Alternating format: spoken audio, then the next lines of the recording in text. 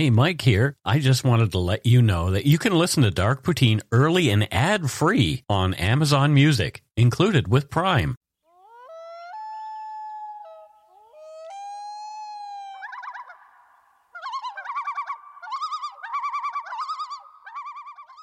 Welcome to Dark Poutine. I am Mike Brown, the dude who began this thing. And across the table is Matthew Stockton, the guy who does this thing with me. Hi, everybody. Hi, Matthew. How are you? I am good. I met up with a fan on last week. Where?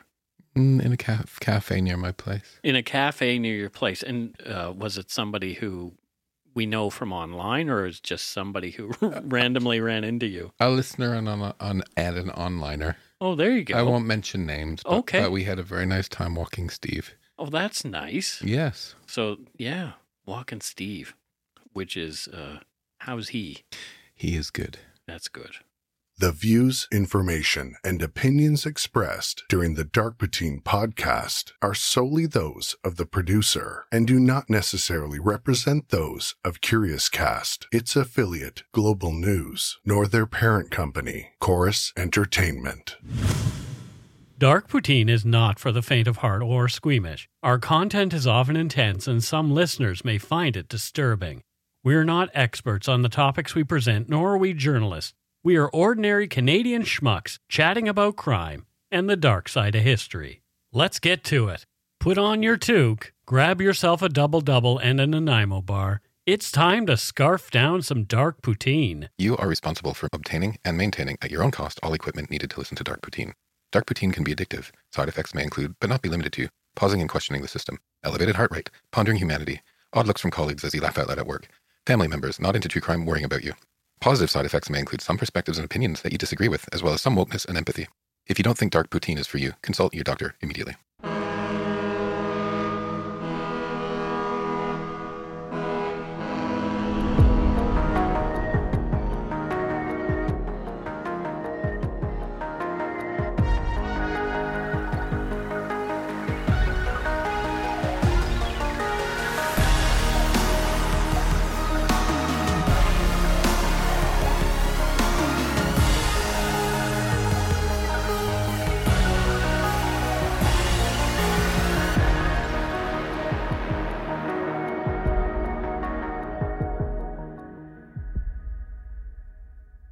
Canada has a rather embarrassing history of race relations, starting obviously with the Indigenous peoples who lived here for thousands of years prior to the arrival of European colonizers. But there's been more. Our nation has also facilitated the mass internment of people perceived as threats to our national security during wartime. As World War I raged in Europe, internment camps were set up to house Ukrainians, Germans, Turks, and Bulgarians. Of the more than 8,500 detainees involuntarily held in camps across the country, a small percentage were women and children, the dependents of the men being held. Other internees included homeless people, conscientious objectors, and members of outlawed cultural and political associations. At the outset of World War II, a number of Canadian citizens of German and Italian descent, as well as Jewish refugees who were fleeing Europe and emigrating to Canada, were rounded up and put into internment camps. After the Japanese attack on the United States in Pearl Harbor, Hawaii, on the 6th of December 1941, North Americans were even more afraid. The Second World War had come far too close to home. Just over a month after that attack, a process began which saw the mass internment of Japanese Canadians from 1942 until 1949, 4 years after the war ended. Many of the detainees, including women and children, had been born in Canada or were naturalized citizens. The country they'd grown up to love had uprooted them from their homes, seized their properties, and taken away their rights and freedoms. You are listening to Dark Poutine episode 240, The Shameful History of Wartime Internment in Canada. In an article titled Legalize Racism, the Canadian Race Relations Foundation, CRRF, says, quote, The myth that Canada is a land in which human rights have always been protected and respected is so deeply ingrained in the minds of Canadians that there is often a refusal to acknowledge that Canada has a racist history, which has been echoed in modern policies. However, Canada's racist past is observable, requiring only an overview of legislation that has been implemented in the course of Canada's history.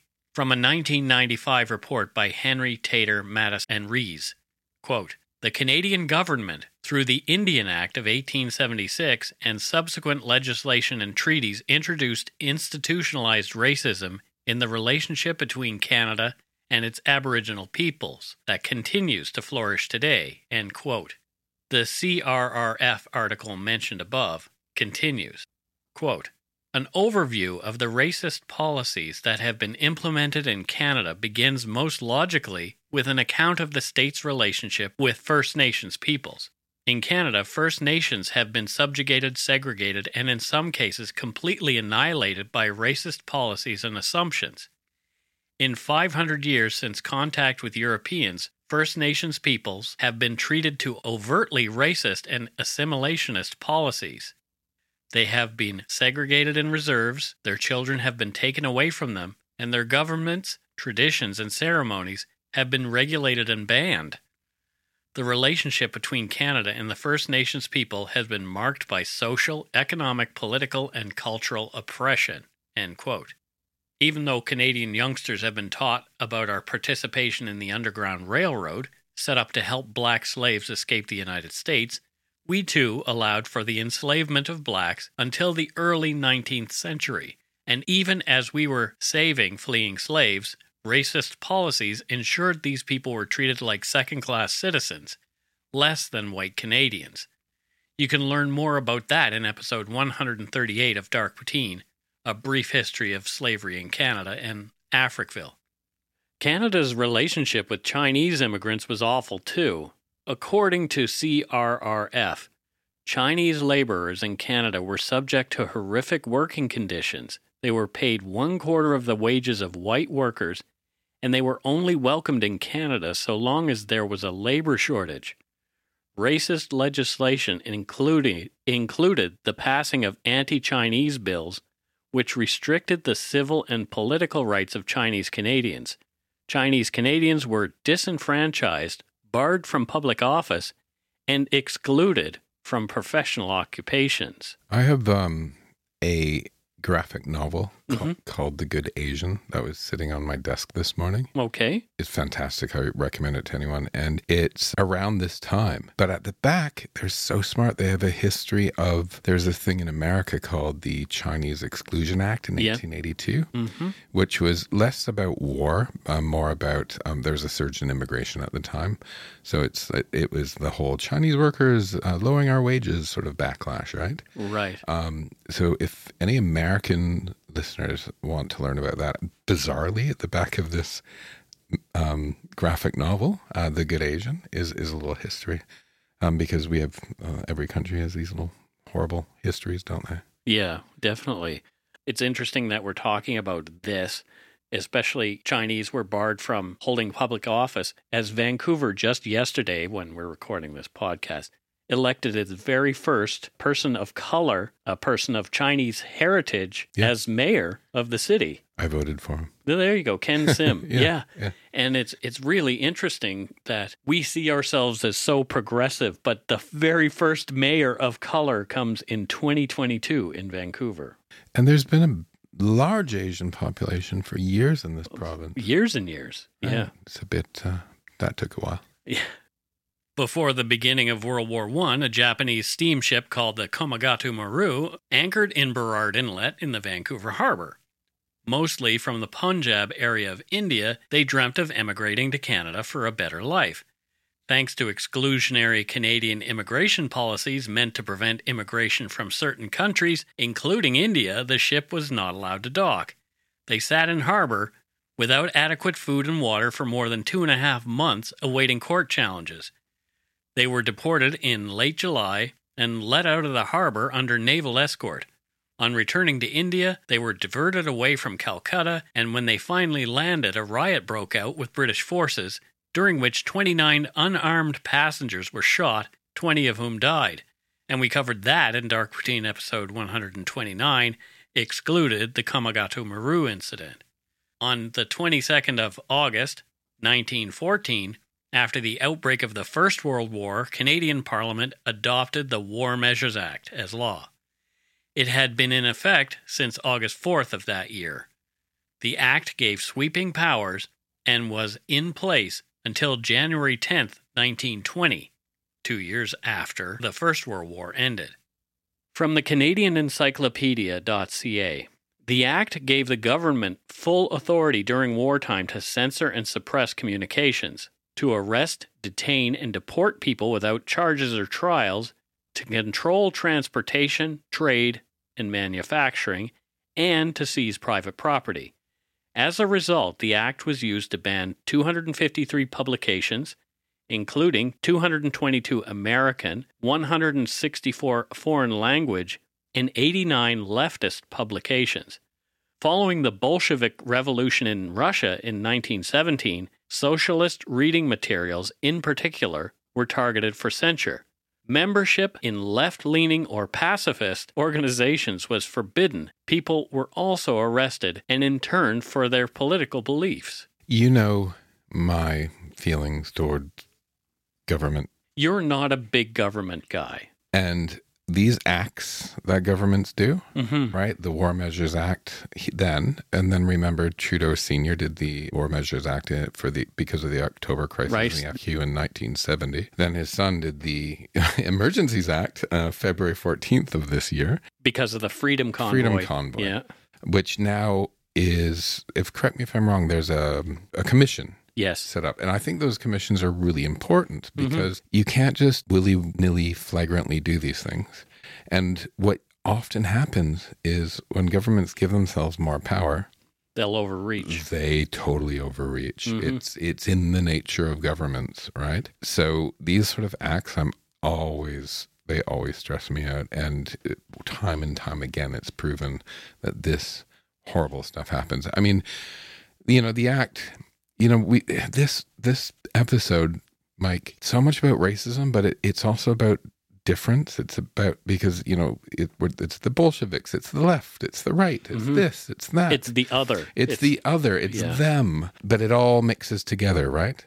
So part of this is racism, part of it is fear, part of it is economic. It's a very complex way of people being horrible to each other, isn't it? It's interesting that the commission has been set up to look at the convoy, the Freedom Convoy. I mean, I didn't agree with what was going on, but I also didn't agree with the way it was dealt with. Emergencies Act? I was like, really, guys? Even the Ottawa police this week said that they don't believe that the Emergencies Act was necessary. I don't think it was either. We'll see. We'll see as the commission unfolds. Oh, I'll probably ignore the commission and say I didn't think it was necessary anyway. There you go.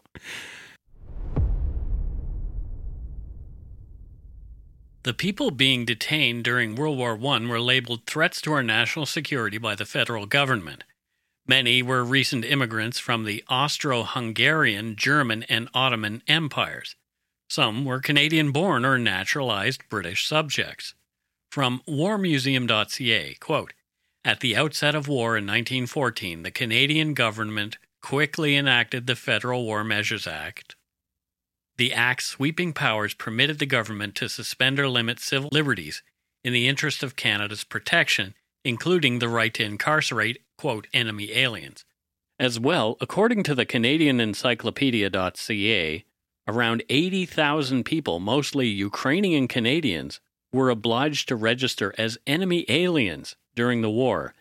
They were compelled to report regularly to the police and were subjected to other state-sanctioned censures. These included restrictions of their freedom of speech, as well as their movement and association. It's amazing how things change with different contexts, because what's happening right now, right? We're taking in Ukrainian refugees. In a big way, yeah. Completely the opposite of what we were doing back then. A total of 8,579 enemy aliens were placed in 24 receiving stations and internment camps across the country. Of the total number interned, 5,954 were of Austro-Hungarian origin, including Croats, Ruthenians, Slovaks, Czechs, and Ukrainians. 2,009 were German, 205 were Turks, and 99 were Bulgarians. According to Sir William Dillon Otter, who was in charge of internment operations, 3,138 detainees were actual prisoners of war, meaning they had been captured or were enemy reserves. The rest were civilians.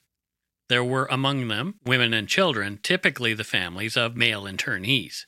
One account of an internment comes from Mary Manco Haskett, who was a child at the time when her family was taken into custody. They were imprisoned at a camp built in Spirit Lake, Quebec, surrounded by 400 kilometers of forest. In that camp, 1,200 people, including 60 women and children, were kept under armed guard for 2 years. Years later, Mary, born in Montreal to Ukrainian parents, shared her memories, and they were published on CanadaAX.com. She said, quote, "When Ottawa imprisoned my family, I was 6 years old.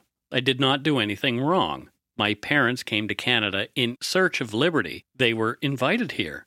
They worked hard, helped build the country with their blood, toil, and tears. At first they told us we could work or not work as we saw fit. But these conditions only lasted 1 month or 2. Then, if you refused to work, they put you on dry bread and water. And if you did not work, they stopped feeding you. I was convinced that they didn't have the right to act like this." End quote. And they didn't. No. And here's the human costs of war and governments overreaching with these, quote, acts, right? Sure. And people high up in the government could say, well, we didn't know that was happening at the local level. But they know it did. And what is amazing is how that is just so un-Canadian from what we think of Canada to be. Yeah.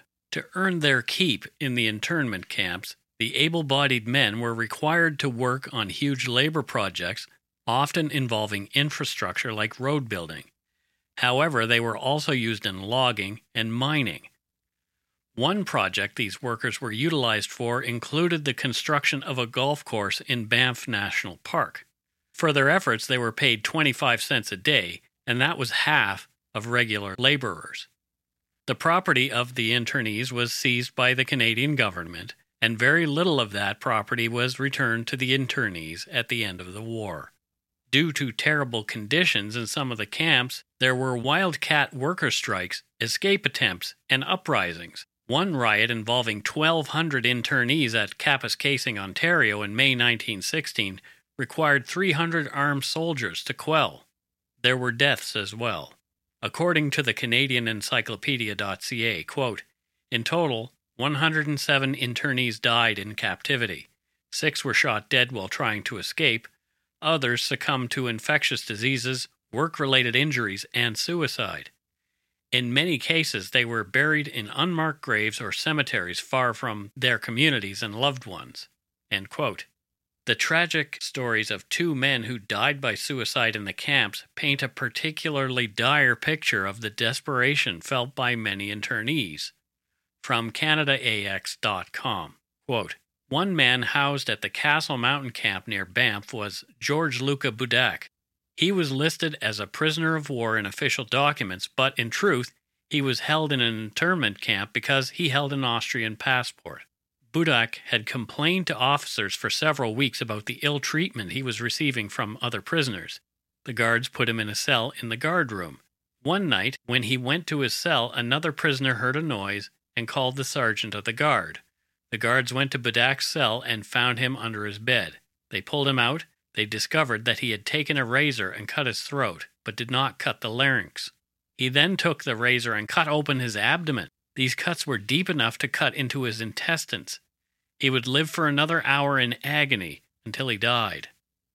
William Perchiluk had come to Canada between 1911 and 1914 and found himself sent to the Castle Mountain internment camp in 1915, where he remained until June 26, 1916. He was put to work in the coal mines despite having breathing problems. While he was given a brief parole in Calgary, he enlisted with the military to escape the coal mines. 2 days later, he was ready to leave for France when a former guard from Castle Mountain recognized him and arrested him as an escaped prisoner. He was sent back to the internment camp while wearing his full military uniform. On December 5, 1916, he died by suicide back at the camp. End quote. More than 6 decades after the end of World War I, in the late 1980s, headed by the Ukrainian-Canadian Civil Liberties Association, UCCLA, the remaining survivors of the camps and descendants of other internees had been calling on the Canadian government to officially acknowledge and apologize for the World War I internments. They also wanted memorialization of the places of internment as historic sites. In 1994, Stefa Mielniczuk, who'd survived the Spirit Lake internment camp, unveiled a plaque honoring the internees, but it would take some time before the Canadian government really got their act together. In 2005, the official recognition came. On November 25th of that year, the Senate of Canada voted unanimously to pass Bill C-331, the Internment of Persons of Ukrainian Origin Recognition Act, closely following the vote of the House of Commons on November 23, 2005, and it later received royal assent. The summary of Bill C-331 reads, quote, "This enactment acknowledges that persons of Ukrainian origin were interned in Canada during the First World War under the authority of an Act of Parliament and expresses the deep sorrow of Parliament for that event. The enactment provides for negotiations to take place between the Government of Canada and certain specified Ukrainian-Canadian organizations in respective measures that may be taken to recognize the internment. These measures may include the installation of commemorative plaques as well as public education initiatives. The enactment also allows a request to be made to the Canada Post Corporation for the issue of a commemorative stamp or set of stamps." End quote. In 2008, a fund of $10 million was set aside for educational and commemorative projects. The money has funded documentaries, public education, and a construction of the Spirit Lake Interpretive Center, which was launched in July of 2010. On October 22, 2014, 100 bilingual English and French plaques were unveiled to recall the 100th anniversary of the implementation of the 1914 War Measures Act and the start of internment operations across Canada. In 2017, the fund supported the installation of a permanent exhibit about Canada's first national internment operations in the Canada History Hall of the Canadian Museum of History in Gatineau, Quebec. In June of 2020, the UCCLA had a press release printed in full in the Globe and Mail National Edition, remembering the 100th year since the end of Canada's first national internment operations. It read, quote, "On Saturday, June 20th, 2020, Canadians will mark the 100th anniversary of the conclusion of internment operations of Ukrainian and other Europeans that began during the First World War and continued for nearly 2 years after the war ended. More than a century ago, thousands of enemy aliens were arrested, then herded into camps scattered across the country from Halifax, Nova Scotia to Nanaimo, BC. The internees were forced to do heavy labor for the profit of their jailers and suffered other state-sanctioned indignities, not because they had done anything wrong, but because of who they were and where they had come from." Commenting, Ukrainian-Canadian Civil Liberties Association Chairman Boris Sidoriuk said, quote, "This year we remember the 100th year since the final prisoner, unjustly arrested in a country to which he or she was invited, was finally paroled. On Saturday, June 20th, 2020, please join us in remembering these men, women, and children. Only in knowing and learning from Canada's darker historical episodes can we help prevent future such injustices from happening again." And that's it right there, right? Even us doing the show, we chose to do the show, is knowing your history and not sort of varnishing it with this happy clappy, hey, we've been perfect all along, is hugely important. Because I think, Mike, in the 1970s and the 80s, when you and I were in school, we didn't get a lot of the darker side. No, we didn't get any of the darker side, no. We got this sort of sanitized look. To grow as individuals within a society and to grow as a society, as painful as it might be or as embarrassing as it might be or whatever, you've got to hit it head on. Yeah. right? After a quick break, we'll be back with the second round of internment of Canadian citizens, this time during World War II. We'll highlight the internment of Japanese Canadians, and I will share some thoughts from my recent visit to the internment camp called Tashme in the Sunshine Valley here in BC, just east of Hope. There, between 1942 and 1946, that camp had a peak population of more than 2,600 forcibly detained Japanese Canadians.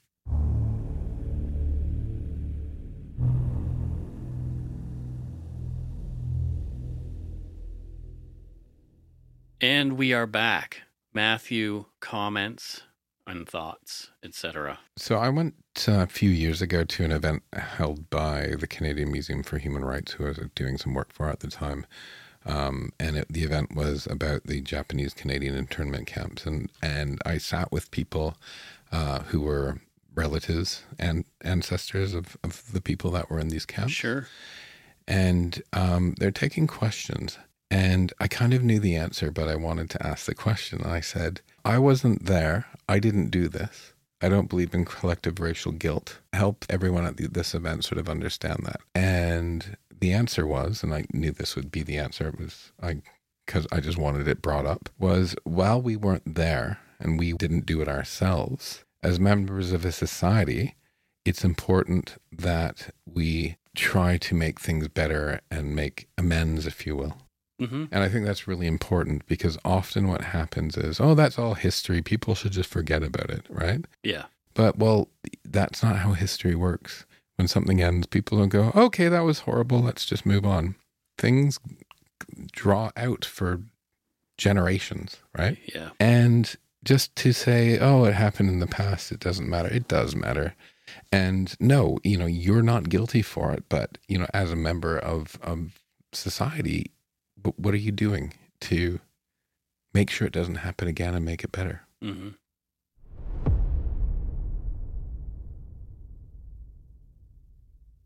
As tensions in Europe exploded into a Second World War, the Canadian government, fearful of citizens with roots in countries whom we were now at war with, again invoked the War Measures Act on 25th of August, 1939.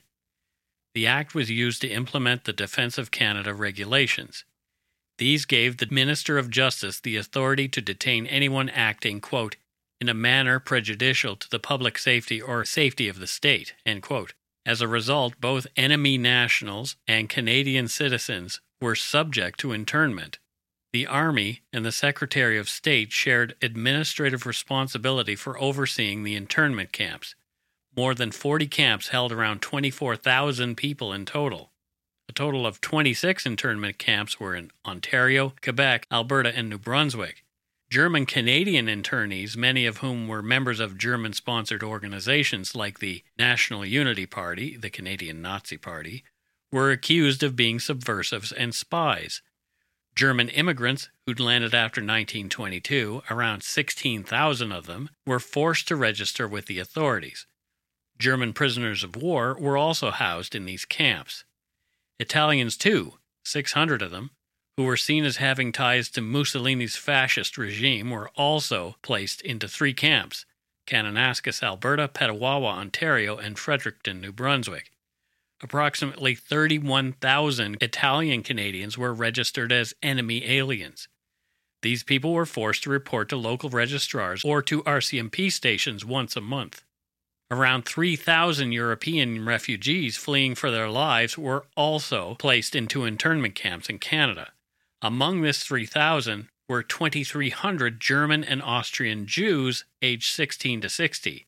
We all now know the very real threat they were under from Hitler and his stormtroopers, yet they were determined a threat and interned in guarded camps in Ontario, Quebec, and New Brunswick. Early on, many of these Jews, fleeing persecution, were placed in camps along with the very Nazis, now prisoners of war, from whom they were fleeing.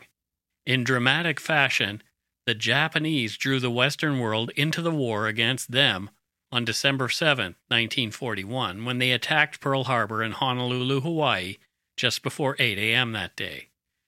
21 American ships and over 300 aircraft were sunk or damaged, and 2,418 Americans were killed. Japan lost 29 planes in return.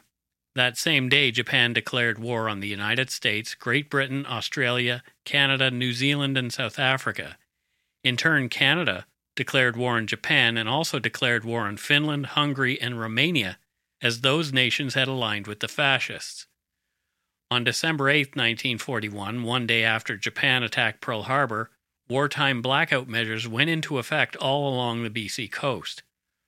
According to the Canadian Encyclopedia.ca, on the same day as the attack on Pearl Harbor, quote, the RCMP interned 38 Japanese nationals. Later, an additional 720 Japanese were imprisoned. They were mainly Canadian citizens and members of the Nisei mass evacuation group who resisted separation from their families, end quote. There was already a well-developed history of Japanese-focused racism in British Columbia. An influx of Japanese people immigrating to Canada began in 1858 during the Fraser Canyon Gold Rush. Japanese and other nationalities of Asian heritage were treated as second-class citizens and denied the right to vote. From the Provincial Elections Act of BC in 1895, and there's some racist language here, quote, no Chinaman, Japanese or Indian, shall have his name placed on the register of voters for any electoral district or be entitled to vote at any election, end quote. There were other racist policies that they had to endure as well. From the article titled From Racism to Redress, The Japanese-Canadian Experience, quote, the majority of them were Canadians by birth or naturalized citizens. While they worked as fishermen and laborers and paid taxes, they were denied the right to vote. 35 years after the first person of Japanese origin settled in Canada, his name was Manzo Nagano, Japanese Canadians continued to face persecution and racism. At the turn of the century, anti-Asian sentiment was rampant. Successive waves of Asian immigration gave rise to a public anxiety over the, quote, yellow peril. It reached a fevered pitch in 1907 when a crowd at an anti-Asian rally suddenly turned into a mob and marched through Vancouver's Chinatown and Japantown, breaking store windows. The riot was stirred by the consolidation of anti-Asian agitation by industrialist workers and exploitation of the public sentiment by media and politicians. The government reacted by restricting immigration of Japanese nationals to Canada from 400 in 1908 to 150 in 1923. There's so much to unpack there. Yeah. So some people born in this country were not allowed to vote because of their heritage. Right. That's just insanity. Mm-hmm. And what you were just saying there's a lot going on because, you know, sometimes, and you and I had this discussion earlier, sometimes anti-immigration isn't racist, right? Because there's like economic... Racism can be an element of it. And it often is, right? And that's the thing. And all this stuff feeds on each other, like immigration and the economy, and people will start to lean towards their bent, if you will, sure, in the middle of all of this. But when government itself is doing this and media is whipping it up, you know, the more feeble-minded who don't understand it has nothing to do with race, it has to do with economy and everything else, right? Just go on these rampages. Mm-hmm. It's horrible. Again, from the article titled From Racism to Redress, The Japanese-Canadian Experience, quote, despite the racism, the community continued to develop and prosper. During the years of limited immigration, women arrived and families began to grow. Japanese Canadians, still without the franchise, volunteered for service in World War I. By 1919, Japanese Canadians owned nearly half of the fishing licenses in BC, but by 1925, 1,000 fishing licenses were stripped from them, end quote. According to PolicyAlternatives.ca, British Columbian governments and officials played a major role in the incarceration and dispossession of Japanese Canadians and in other racist actions over the years, including 170 anti-Asian laws from 1895 to 1950 that seriously impacted the Japanese Canadian community. So, the mass internment of Japanese Canadians was a foregone conclusion after a war had been declared with Japan.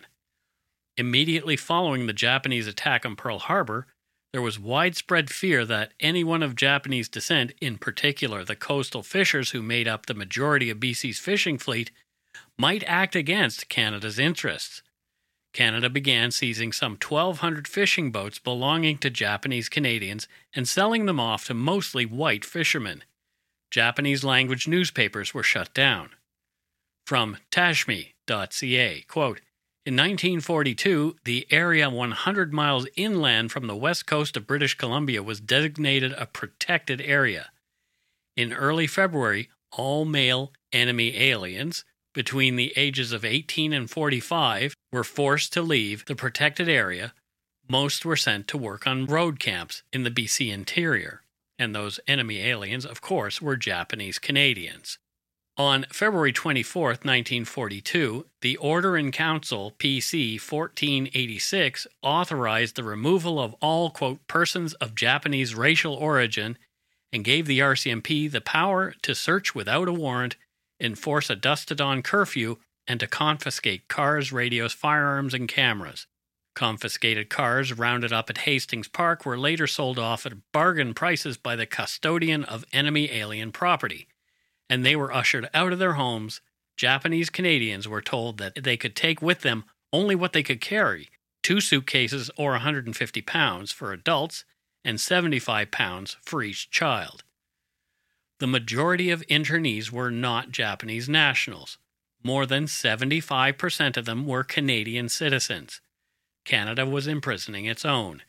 The alleged reason for the Japanese Canadians being interned was because they were a threat to military security.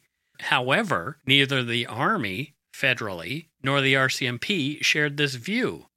Even Canadian Prime Minister Mackenzie King did not believe Japanese Canadians were a threat.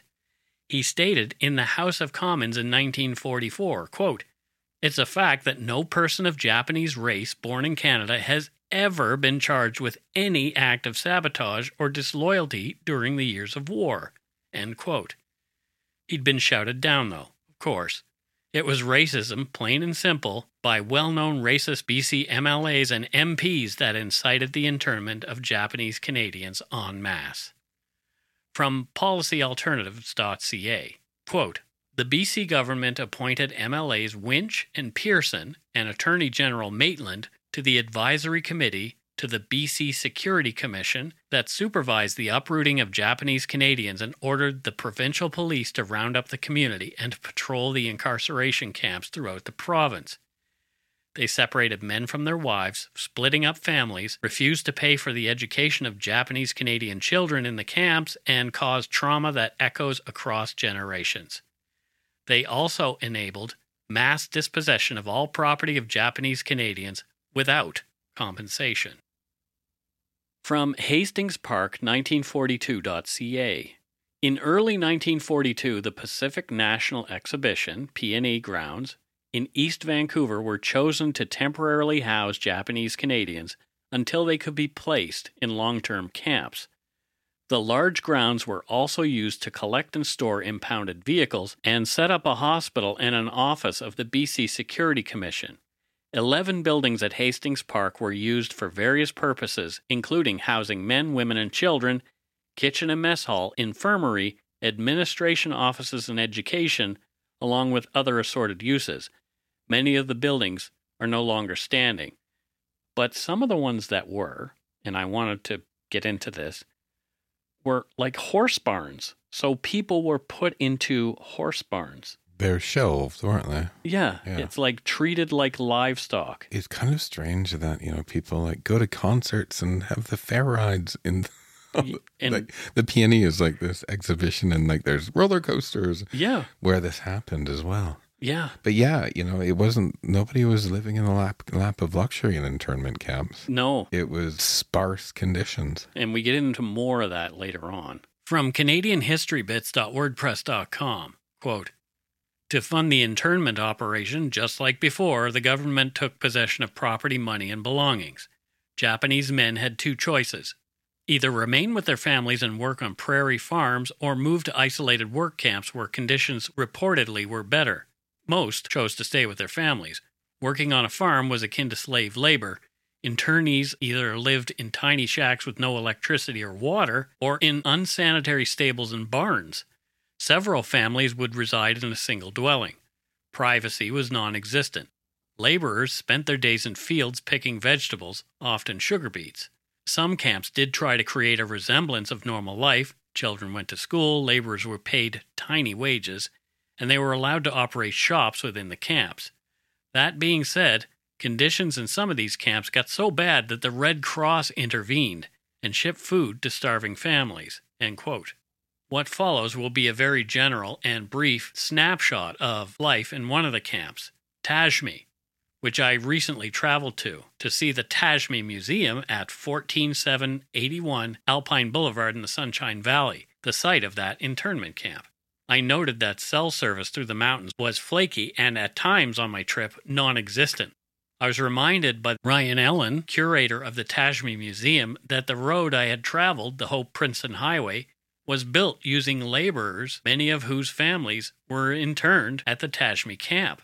Adding to the remote feeling, a power outage 30 minutes into my visit required that I walk around the interior of the museum in the dark, with zero cell service, as the power to the cell towers was down as well. Ryan and I chatted, and he told me that it was common for the power to go out due to a car crash on the highway or severe weather. The power didn't come back, so after an hour I left, but not before learning a lot from my host. Ryan told me that he started the museum 6 years ago, and he bought the barn in 2007 wanting to move his printing shop from Langley up to the Sunshine Valley where he had spent so many summers as a kid. But after learning of the property's history from Japanese friends' family in Steveston, he felt a growing compulsion to do more. It took a month and a half to clear out the main building, and much that Ryan found were artifacts that former residents of the camp might find a valuable part of their heritage.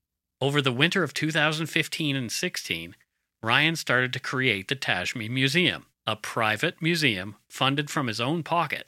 In August 2016, he opened his doors to the public for the first time. Ryan said, although in the later summer and early fall the museum is open only on Saturdays to the public, due to snow, many families of and even numerous former residents of the internment camp come to tour the site, many sharing intimate family memories from their time at the site. Admission is free, but donations are welcome. If you want to visit or learn more, please go to the website tashme.ca. At the website, one can read extensive first-hand accounts of life at Tashme, and they are well worth looking at. And what an amazing story, really, about Ryan Ellen, who created this museum. So let me get it right. So he just happened to buy the land because he had a printing shop that he was opening. Yes. Started understanding, and now he's become this. So just by chance, right? Mm-hmm. Had he not been there in that location, who knows what would have been different. And there would be no museum. What's interesting is, like, see, this is what I'm talking about when what are you doing, right? Mm-hmm. Is he had no responsibility for what happened. Right. But he fell upon this opportunity to go, you know what, this is a really important piece of history that needs to be heard and learned. Yep, totally. Yeah, and I think I like this guy. I like him too, and having met him, I like him. Was he a nice guy? When He was a great guy. Yeah. He was really enthusiastic about talking to me about what happened in Tashme. He really is knowledgeable about the history, and obviously he's the one who put all the history together on the website. People like this are fantastic. Yeah, he's a great guy. Like they're few and far between. So go visit Ryan if you get the chance in Tashme, which is in Sunshine Valley, outside of Hope. Outside of Hope? Yeah, it's just east of Hope. From Tashme.ca. Beginning in March 1942, women, children, and the elderly were sent to internment camps, many in abandoned mining or logging towns in the interior. The British Columbia Security Commission was established to plan, supervise, and direct this forced removal. In 1942, the site that was to become Tashme was chosen to house 500 families of men between the ages of 18 and 45 who were separated from their families and sent to work on the Hope-Princeton Highway while living in road camps along the route. As the men were allowed to join their families, and because the men were needed to actually help build the camp, The need for increased housing resulted in the establishment of Tashme Internment Camp, end quote. So on July 2nd, 1942, the Department of National Defense entered into an agreement with the owner, Amos Bliss Trites, also a successful mining executive, to lease the ranch for $500 per month until the end of the Second World War. The area is remote, even today, as I mentioned. The name of the newly established camp was a point of concern as the post office would not recognize the name Trites Farm for mail delivery. The BC Security Commission chose to rename it as Tashme, Tashme, derived from the first two letters of the last names of three commissioners: Austin Taylor, a prominent Vancouver businessman, John Shiraz of the BC Provincial Police, and Fred Meade of the RCMP. Tashme is a mishmash of their letters in their last names. Like, what an egotistical, shitty thing. Could you imagine, like, having an internment camp named after you? Right? Fuck those guys. Tashme was the last and largest of all the camps in BC, many of which were much further east. The ranch had originally been a dairy and livestock farm, so several of the ranch's extant buildings were repurposed during the internment. These buildings included a horse stable, a pig barn, a slaughterhouse, a blacksmith shop, and a garage. Barns were renovated for use as living quarters, a community hall, and a school for the children in the camp. Accommodations were planned for 2,966 people. Housing was constructed on site, often by the internees themselves. Small houses, which were simple tar paper shacks, were hastily constructed using lumber from the surrounding forest milled in the on-site sawmill. Measuring approximately 4 by 7 meters, 14 by 24 feet, they housed as many as 8 persons, often from more than one family. The field that is now a campground once held 347 small wooden shacks. Imagine rows and rows of these small houses, arranged on 10 avenues, running north to south on the land. Each shack was subdivided into 3 sections. A living area in the center, with 1 or 2 bedrooms on either side. Interior doors were not permitted. Curtains provided privacy. With no electricity, kerosene lamps requiring constant cleaning provided the only source of indoor light. There was no indoor plumbing, and the residents of 4 shacks had to share an outhouse with 4 privies located in the backyards between the rows of houses. Water was also a shared commodity, with just one common outdoor tap at every 4th house on each avenue. A round potbelly-style wood stove in the kitchen provided the only source of heat. Despite the harsh winter climate, the shacks were not insulated, and during the first winter, the rough shiplap lumber shrank as it dried, creating gaps that let the severe winter weather inside. Internees complained of nearly unbearable conditions and of having to chip away ice, which stuck their blankets to the walls in the morning when they awoke. It gets colder up there towards Hope than it does here. Totally it does. That's not, you do not want to have no insulation right in that area of the province. And I think one of the most offensive things to me about this whole thing is like, okay, Japanese Canadians worked hard fishing, doing whatever they were doing. Fishing was the predominant industry. Had homes that they were taken from and put into these shitty little shacks in the cold climate with barely any, like having to share it. Who does this to people who are citizens of your country? It's just insanity. Yeah. It's, we sit here with, your mouth opens in shock when you hear this. Mm-hmm. You can't imagine it happening now, but it can if you don't remember these things. One of the existing barns on the property, now Sunshine Valley Community Center, was an apartment of 38 suites on 2 floors with communal kitchens on each floor. A former sheep barn was used as living quarters for single men. From Tashme.ca, quote, internees started arriving in Tashme on September 8, 1942 from Hastings Park in Vancouver. Traveling by train to Hope and bus or truck to Tashme, they came in groups of 150 persons as houses were hastily built. Hastings Park was closed on September 28th, and the last group bound for Tashme left Vancouver in early October 1942. By December 1942, some 347 houses had been built. End quote. It's believed that the population reached its peak, 2,644 people, in January of 1943. From Tashme.ca, quote, "During the 4 years that Tashme was open, it became a bustling small town. Residents established schools and a hospital. They devised ways to govern themselves to keep peace and order in the camp. They built bathhouses and grew gardens. There was a general store, a powerhouse, a post office, and an RCMP detachment. Some people found employment in a shoyu and miso factory on the site, in logging and sawmill operations, or in the construction of the Hope-Princeton Highway. Young people participated in youth organizations and clubs. Families did their best to make life as normal as possible despite the deprivations of internment." End quote. Hiroshi Okuda, a UBC graduate, was the first principal appointed for the school, responsible for the upkeep of education for the school-aged children in Tashme. He was also responsible for recruiting teachers from among the camp's residents.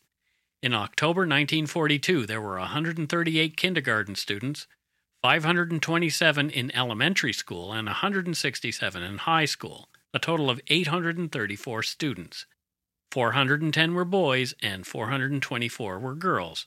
Some of the teachers recruited had never taught a class, and they had to learn right along with their students. To keep the children and adults busy outside school and work hours, a youth organization was formed. Children learned to sing, and concerts were held. Indoor and outdoor basketball courts were installed, and divisions of men's, women's, boys, and girls' teams competed against one another year-round. Summertime was for baseball. 3 leagues were formed, senior, junior, and old men's. The rivalries among the teams were friendly, but fiercely competitive.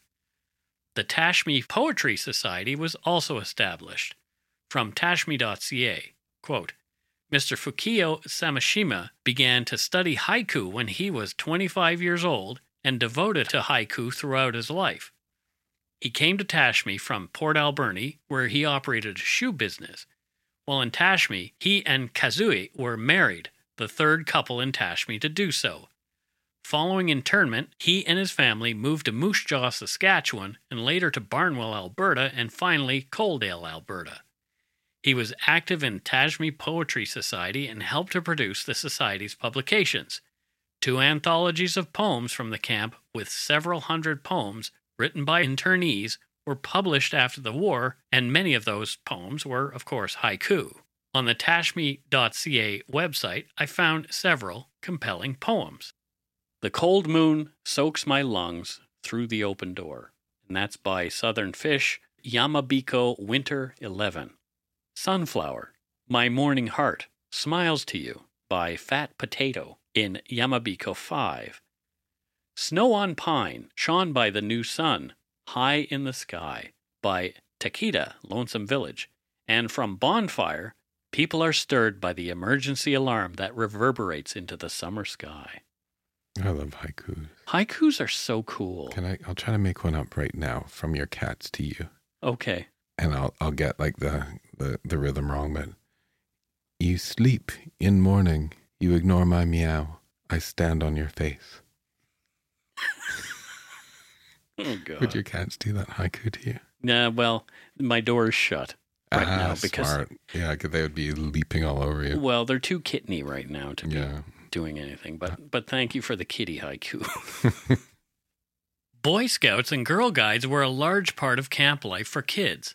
An internee named Shige Edward Yoshida was responsible for organizing a scouting program for the young boys and later a guides program for the young girls of Tashme. From Tashme.ca, quote, "In Tashme, Shige was employed by the BC Security Commission as a clerk in the Welfare Department. In February 1943, Mr. Yoshida organized the first Tashme troop.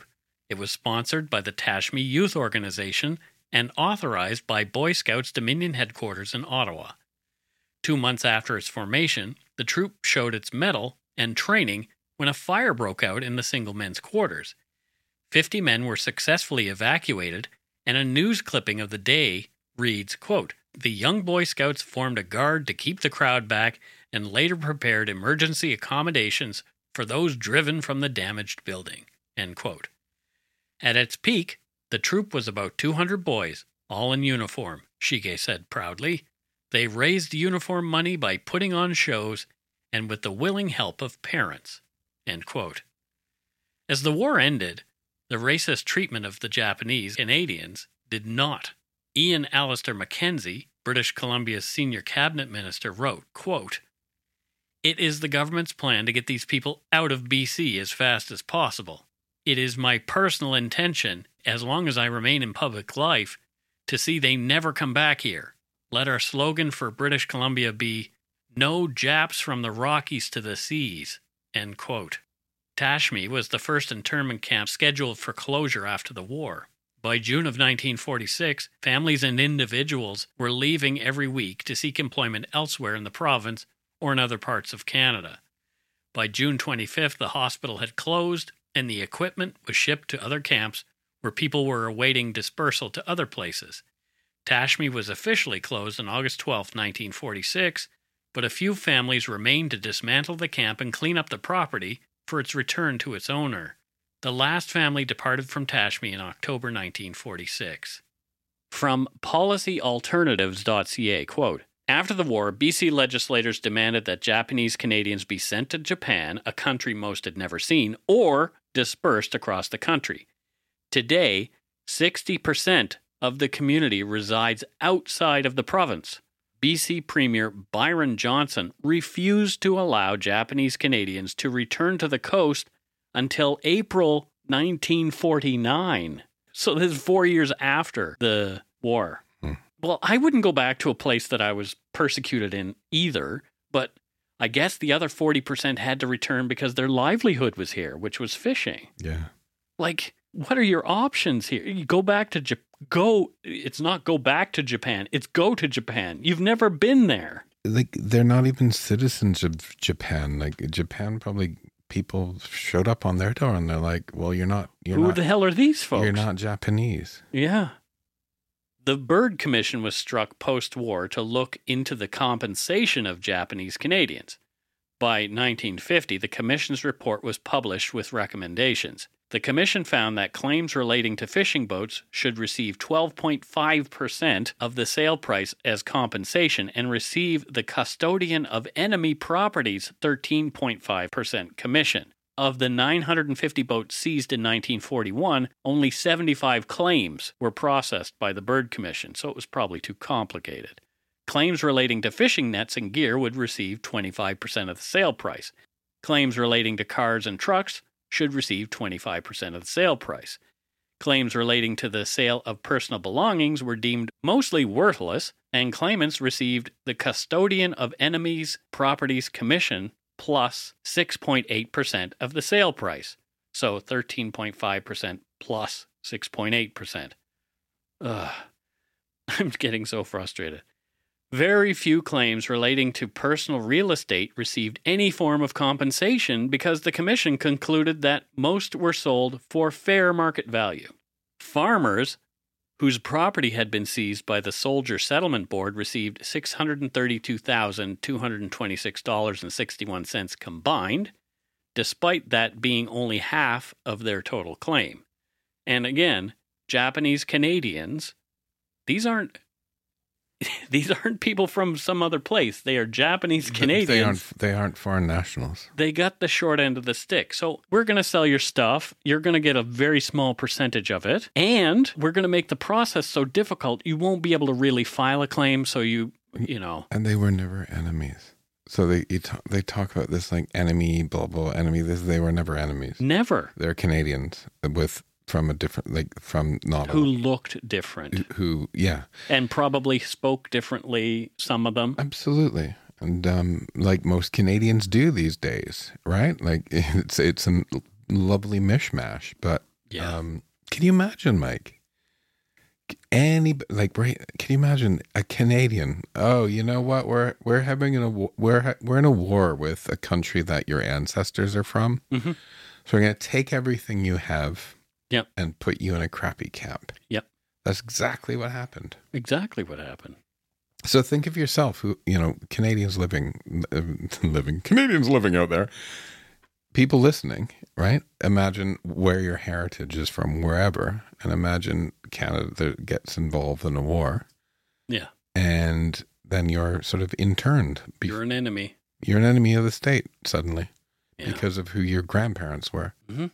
Only 2 years after the war, in 1947, the first nationwide organization of Japanese Canadians, the National Japanese Canadian Citizens Association, NJCCA, was founded in Ontario on Labor Day weekend. It took 40 years of activism for Canada to apologize officially and make redress to those who remained. On September 22, 1988, Prime Minister Brian Mulroney delivered an apology, and the Canadian government announced a compensation package 1 month after President Ronald Reagan made similar gestures in the United States. So we had to wait for the states to act first. Mulroney was Reagan's poodle, but go on. From cbc.ca, and this is Mulroney speaking, quote, I know that I speak for members on all sides of the House today in offering Japanese Canadians the formal and sincere apology of this Parliament for those past injustices against them, against their families, and against their heritage, and our solemn commitment and undertaking to Canadians of every origin that such violations will never again in this country be countenanced or repeated. End quote. The $300 million compensation package, which was given to them, included $21,000 each for the 13,000 survivors, $12 million for a Japanese community fund, and $24 million to create a Canadian Race Relations Foundation to ensure such discrimination would not happen again. So $21,000 for internment. It sounds like a pretty shitty deal to me, especially because there's interest on money, and a lot of the property that was taken from these people was worth a lot more than that in a dollar value today. As well, it's also interesting to me that it took 40 years to ensure it took 40 years to resolve all this. Mm-hmm. And I know we had a little bit of banter about this, but here is what I think happens. The government is aware that it will cost a lot of money. I don't know if it's like top of mind, but it has to be somewhere in people's subconscious. If we own up to this right away, we are going to be compensating people a lot of money. So we wait until people are dead. This seems the Canadian way. We're seeing it in residential schools. We're seeing it here with compensation for these kind of things. I think our government is just like, well, we'll drag our feet until there's fewer people to pay off. You know, I may be just being a negative Nancy here, but I see it a slightly different way. Okay. That it takes time for the truth to come out. Yep. It takes time for... But 40 years? Takes time for society to change, right? And people to bring attention to it. I was actually speaking to a Japanese Canadian who's a descendant, who said it was when this happened. She said, I didn't care about the money. Yeah. She's like, this was a very good thing that this happened. So she wasn't like, oh, I didn't get enough money. She was like, finally, there's this recognition. That's all she wanted. Yeah, fair enough. By that point, right? Mm-hmm. So following redress, there was an increased teaching in the public education system about internment, which is great. But is this all enough? We talked earlier with the war in Ukraine raging and mistrust of other cultures rapidly growing. Do you think we'll see this again? I really hope not, but you were telling me a story about somebody crying on your shoulder recently. So we have a Ukrainian refugee in our building. Mm-hmm. We have Russians in our building. Right. I've spoken to them both. Yeah. One Russian woman that I don't know extremely well, but she was upset in the elevator. Mm-hmm. And I just, you know, when you get into an elevator, hey, how are you? Right. Oh, not well. Yeah. And then we started talking about the war. She's Russian. Yeah. And eventually I'm like, do you need a hug? And I like hugged her and she like cried on my shoulder. So she feels terrible about what's happening. She feels terrible what's happening. She feels terrible that she has family members now that are getting drafted. Mm-hmm. Right. And she's talking about the fact that, you know, Russians can't, if you go against Putin, you get arrested and swifted away. Yeah. She's like, everyone's afraid to do anything, right? So I think I've said this before, the babushka on the corner shop selling pelmeni has nothing to do with Putin's doing. Yeah. And I think, we have to constantly remember this, especially when times are tough, right? Because when times get hard and the sabers are rattled and the media's jumping on stuff and politicians are jumping off stuff, what you just have to remember is that's a next door neighbor of yours. Right? That's a next door neighbor of yours. And, don't buy into all of the crap. Did she mention being worried about how she might be treated here if Canada goes to war with Russia? No, I didn't get that. Yeah. But I'm sure that's in her mind too. Of course. Yeah. And that's it for Dark Poutine episode 240, The Shameful History of Wartime Internment in Canada. That's right. It's time for voicemails. You can leave us a message at 1-877-327-5786 or 1-877-DARK-PTN. We'd love to hear from you. Let's see who called us this week. All right. Let's listen to some voicemails. Here's our first one. This one looks like a short one. Let's have a listen. Hey, bonjour les gars. Mon nom c'est Eric. Je suis un francophone de la belle province de Québec. J'habite en banlieue de Montréal, and I wanted to scare you with starting by speaking French at first, so it would, be a little bit more interesting. I find you guys very interesting, especially I adored the episode on La Corriveau. There was a little bit of stuff lost in translation, but you guys were very respectful and very interesting. At first, I thought you wouldn't be, but then you grew on me a lot. So, have a nice day, et puis allez chier dans votre chapeau. Salut! Salut. Okay, great. Matthew and I just kind of looked at each other when you started in French, but you know what? Great. I actually understood everything you said. Yeah, I did but too. It's kind of as a Canadian, it's like, hi, my name is, where I'm from. Sure, if yeah. you don't know that, you got to brush up a little bit. Exactly. You haven't been through French in school, but yeah, that's really cool. And I'm glad we do an okay job, because it's true. Things do get lost in translation. If you don't understand the nuance of a culture, sometimes things get lost. And I honestly don't understand French Canada as I could had I been immersed in it growing up, and I hadn't been. So, well, I work for a French company, and sometimes you're in a meeting and you're just realizing, hey, there's just a disconnect, and everyone has to stop and just kind of like figure out where something was missed, because there's like cultural and language differences. Yeah, there you go. This one looks like a rather long voicemail, so let's have a listen anyway. Hi, Mike and Matthew. This is Amy of the Other Browns, no E. Anyways, first-time caller, long-time listener, out on the road in BC, Alberta, and Saskatchewan. You guys keep me company. Anyways, just wanted to call and say how much I love the show, and also share a little story with you guys, because I know you love stories. My job is in emergency services, and I grew up on Vancouver Island, actually born in the home of the Nanaimo Bar, and do love them. That aside, when I was, a little while ago anyways, but one of the things that was a test of my professionalism and mental fortitude was after I moved off the island. I should digress a little bit here, give you a little bit of a backstory. I worked for one of the largest hospitals in the Fraser Health Authority, well, two of them actually. In doing so, in the emerge department, had the, I don't want to call it pleasure, because it certainly wasn't that, of having to care for both Olsen and Picton on a couple of occasions in my duties in the emerge department.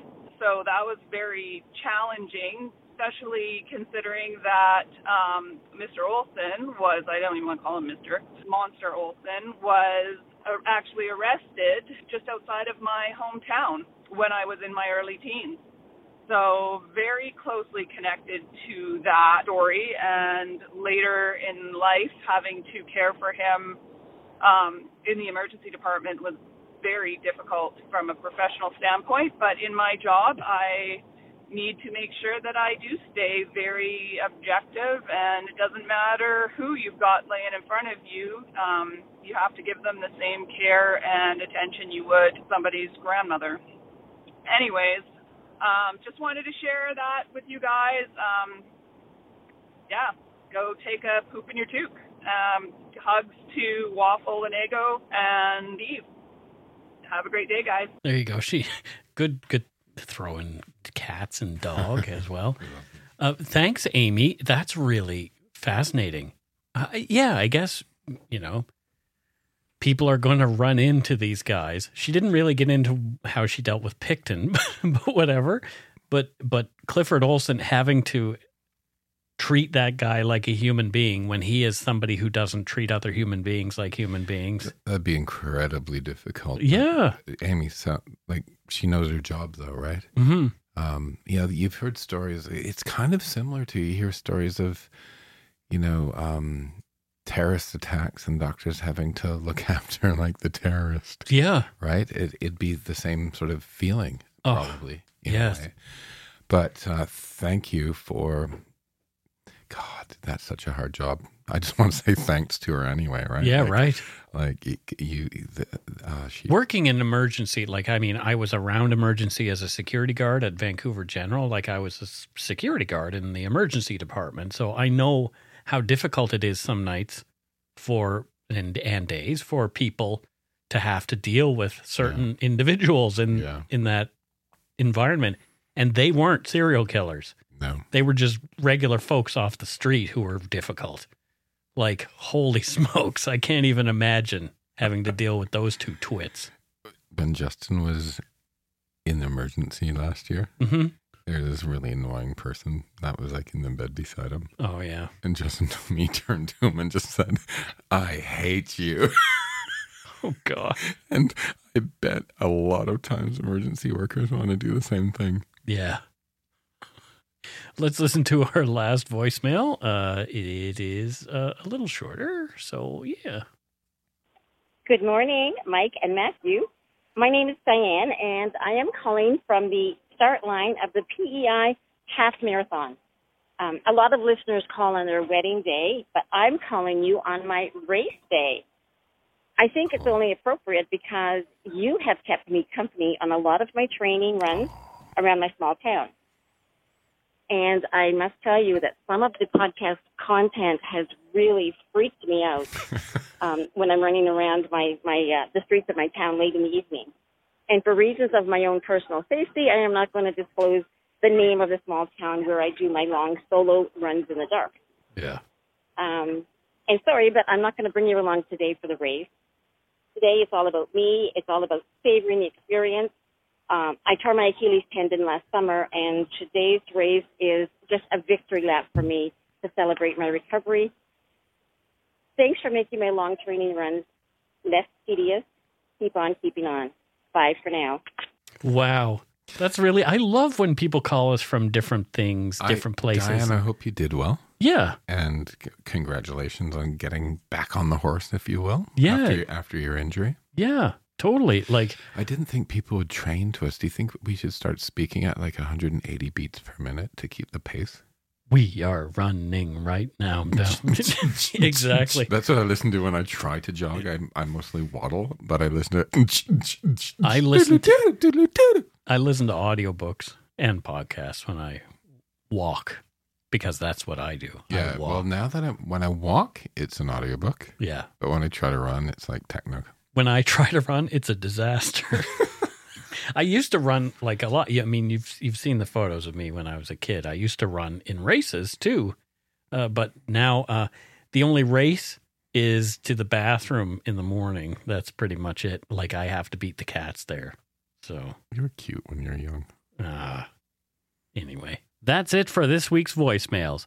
Again, you can leave us one at 1-877-327-5786 or 1-877-DARK-PTN.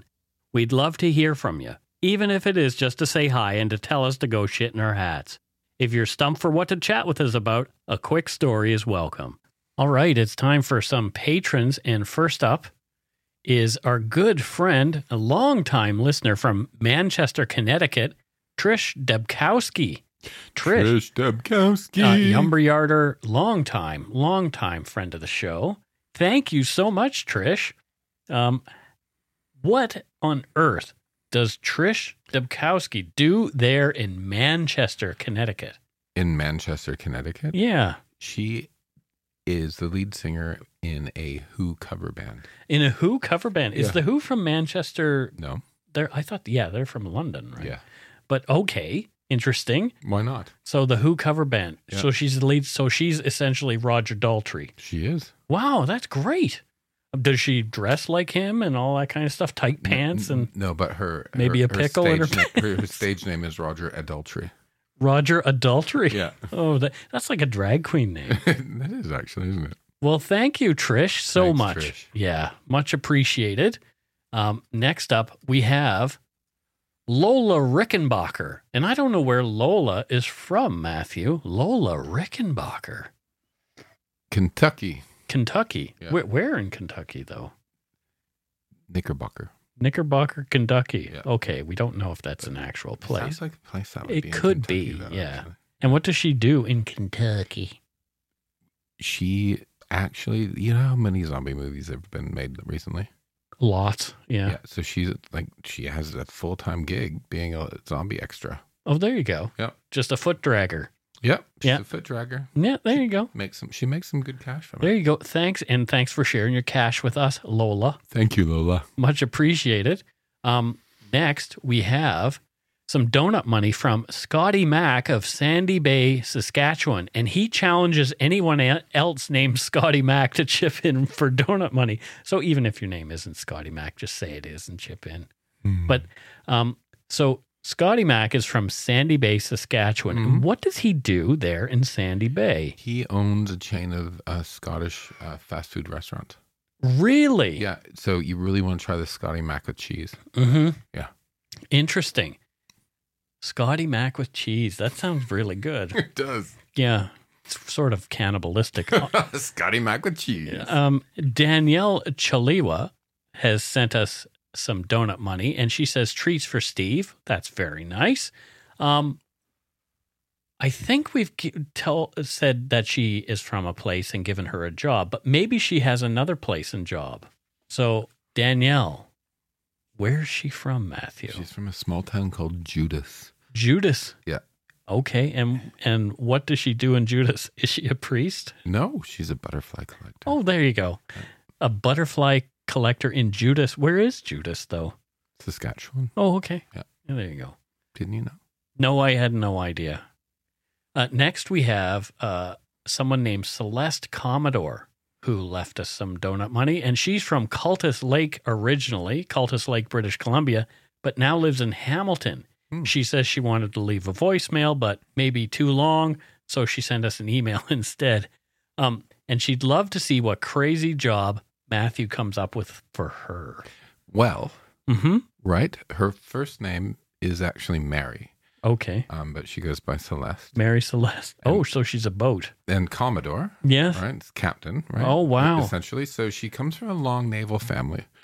And Like long belly button navel? No, ships and such. Ships Okay. and such.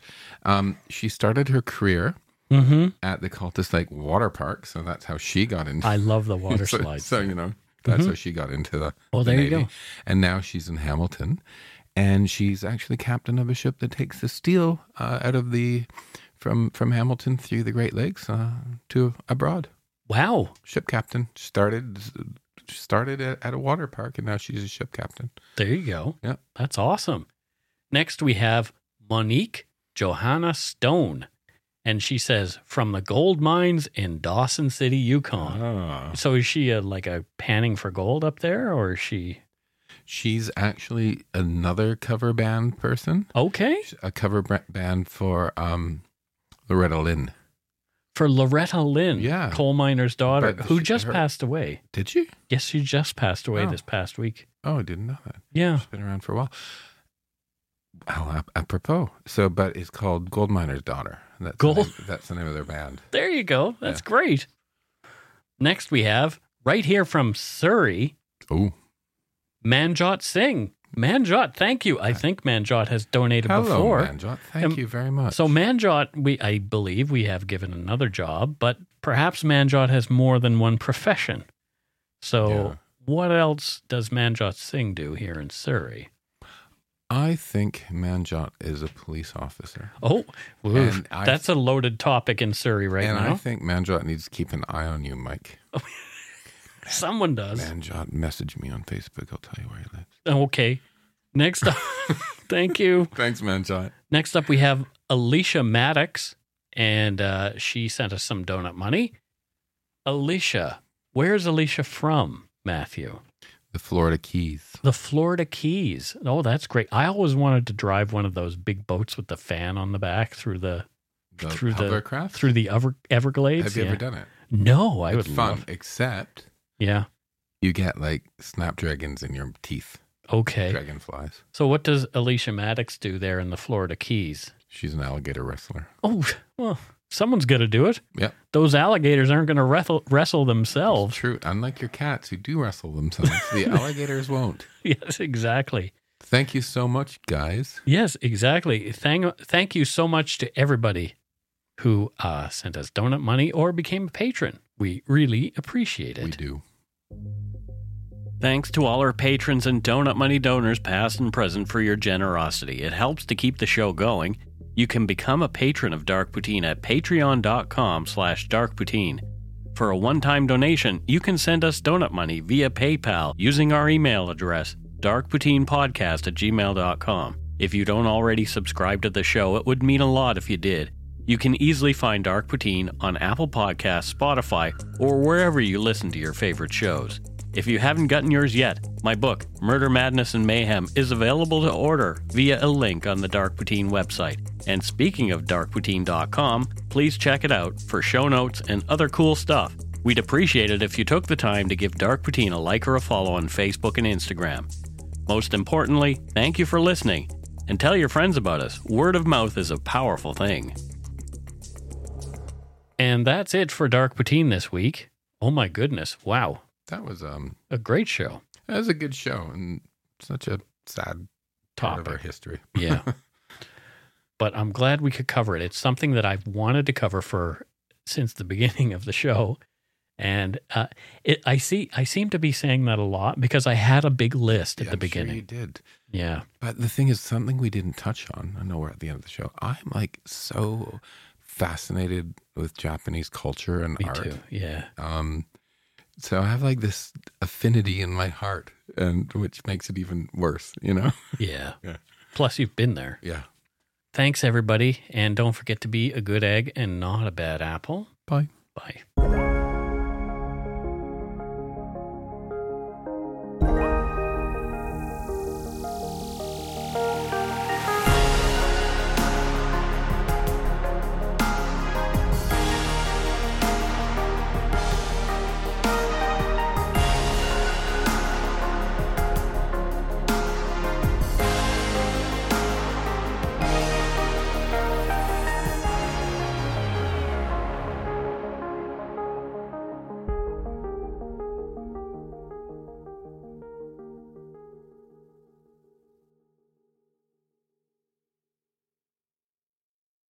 New on Showcase. You were in a concentration camp in World War II. I was a young man locked up in a terrible place.